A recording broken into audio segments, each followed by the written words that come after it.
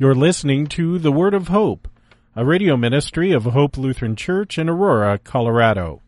Our preacher is Pastor Brian Wolfmueller with today's Word of Hope. In the name of Jesus, Amen. Dear saints, I did a little math last night. I'm not that good at it, but this is an estimate. I think I have in the last 9 years stood here and preached to you 1,250-ish times.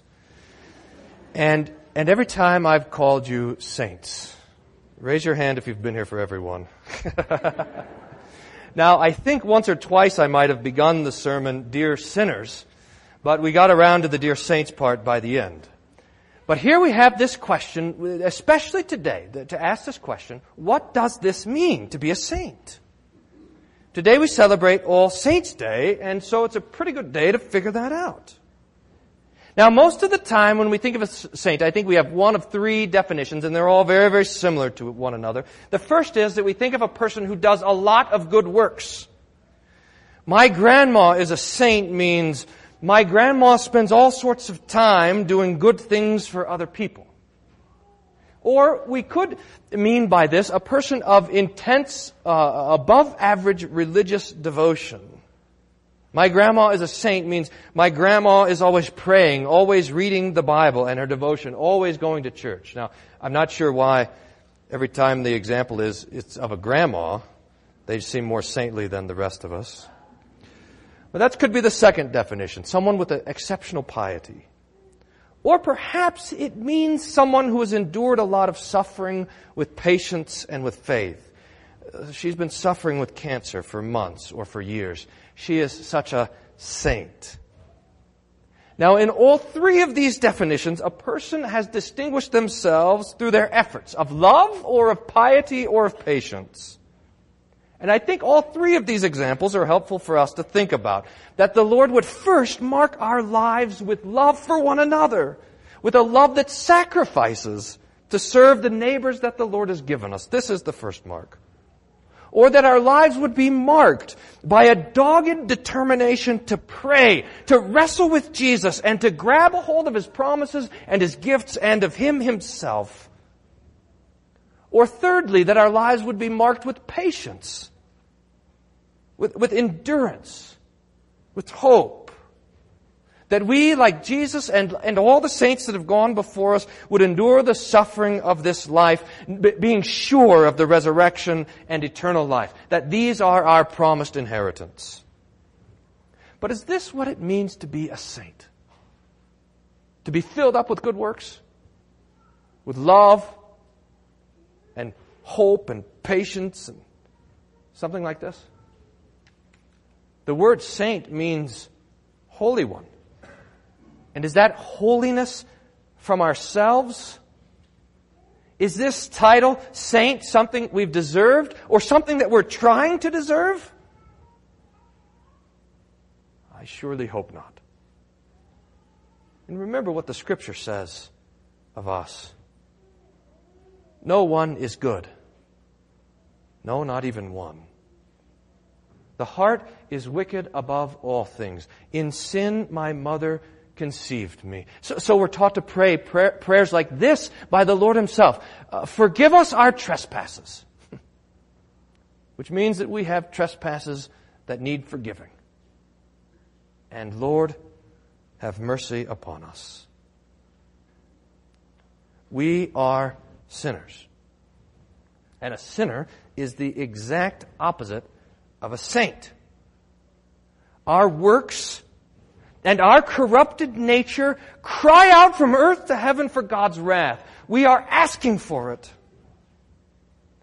Do you remember when you were a kid and you got caught beating up your brother and your mom said to you, Brian, why are you punching your brother? And you said, he was asking for it. Remember that? That is what our sinful flesh and our sins are really doing. We're asking for it. We really have deserved God's temporal and eternal punishment. We really have managed to earn for ourselves hell. Now, it is one of the marks of our sinful nature that we actually don't know, or at least we don't feel how bad we are. It doesn't seem like to us that we actually deserve hell, but we do. And we have to know this. That the wrath of God that Jesus suffers is the wrath of God that you and I deserve. Or else the cross doesn't make any sense at all. But look, the cross, which shows us the depth of our sin, is the same cross that shows us the height of God's love for us. It's on the cross where we see the wrath of God that we deserve. But it is also precisely on the cross that we see God Himself suffering His own wrath that should be for us instead of us. And this was for you to forgive your sins, to take them away. Now the vision that Jesus gives to John in Revelation chapter 7, which was our epistle text, shows it to us beautifully. I heard a pastor say this week that he thinks that Revelation chapter 7 is the most beautiful thing ever written down in the history of the world. And I think he could be right about this. Starting in verse 9. After this I looked, and behold, a great multitude that no one could number, from every nation, from all tribes and peoples and languages, standing before the throne and before the Lamb, clothed in white robes with palm branches in their hand, and crying out with a loud voice, Salvation belongs to our God who sits on the throne and to the Lamb. And all the angels were standing round the throne and round the elders and the four living creatures, and they fell on their faces before the throne and worshipped God, saying, Amen. Blessing and glory and wisdom and thanksgiving and honor and power and might be to our God forever and ever. And then the angel turns to John and asks him a question. Who are these clothed in white robes, and from where have they come? And John says, You know. And so he answered and said to John these words, These are the ones coming out of the great tribulation. They have washed their robes and made them white in the blood of the Lamb. Now here's the picture. Imagine that you were born wearing a robe. It's supposed to be white, and you are to wear it your entire lives, never to take it off. But instead of being white, even from the very moment that you were born, this robe is filthy. And every time you sin, there is another stain added to the robe. Another tear on this garment. Every sinful deed is a mark. Every sinful thought is a mark. Every selfish moment, every neglected act of love, every impure thought or thoughtless word is a mark, a stain on this robe. And this robe that is yours, which is supposed to be white and pure, is nothing but filthy rags. And the smell, you don't even want to think about it. This robe serves as a logbook of your own wretchedness. And then you die. And you appear before the judgment seat of God dressed in the shame of these miserable robes, these threads hanging around you. This is a horrific picture. But then the vision of Revelation tells us what happens. The Lord takes these robes and He dips them in a vat filled with the blood of Jesus, and He pulls them out.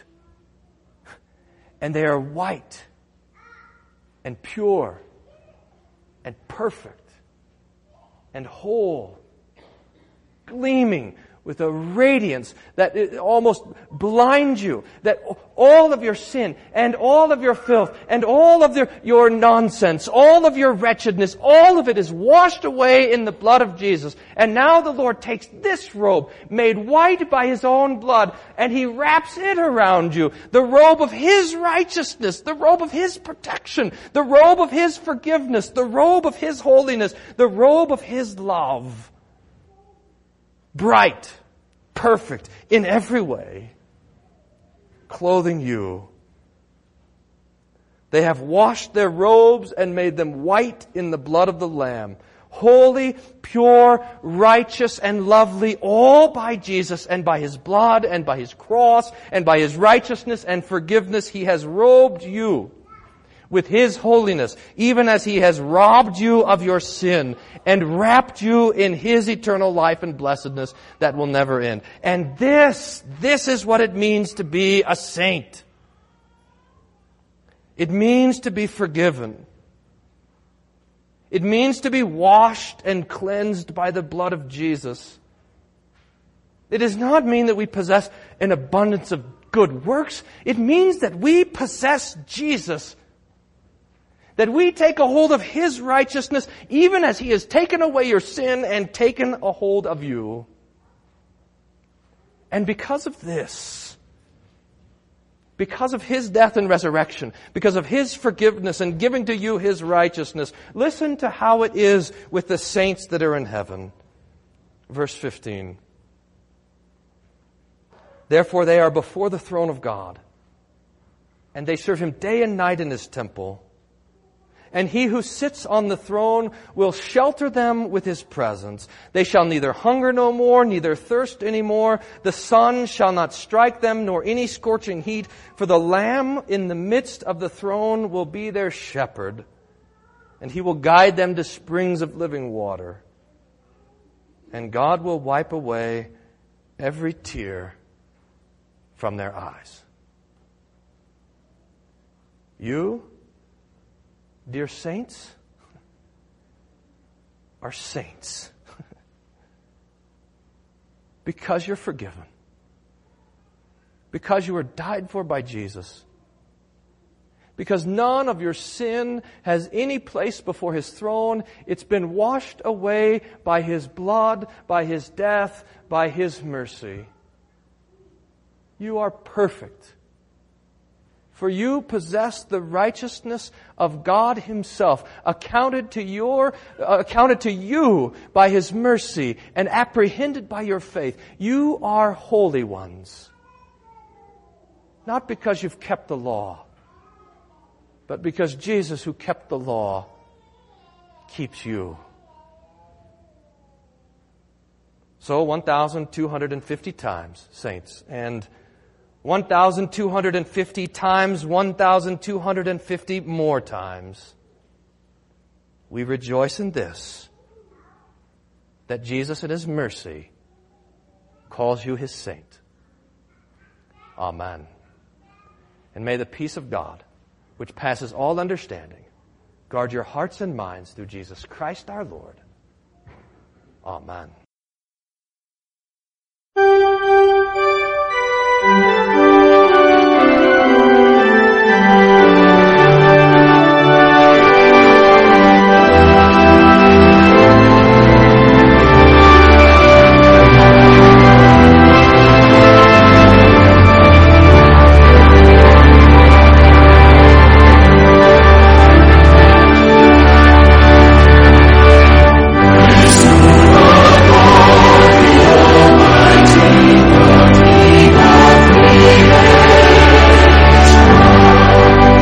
We hope you were blessed by today's Word of Hope.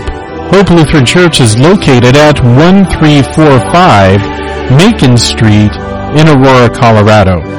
Their weekly schedule is as follows: Sunday morning worship at 9:15, adult Bible class and youth Sunday school at 10:45 a.m.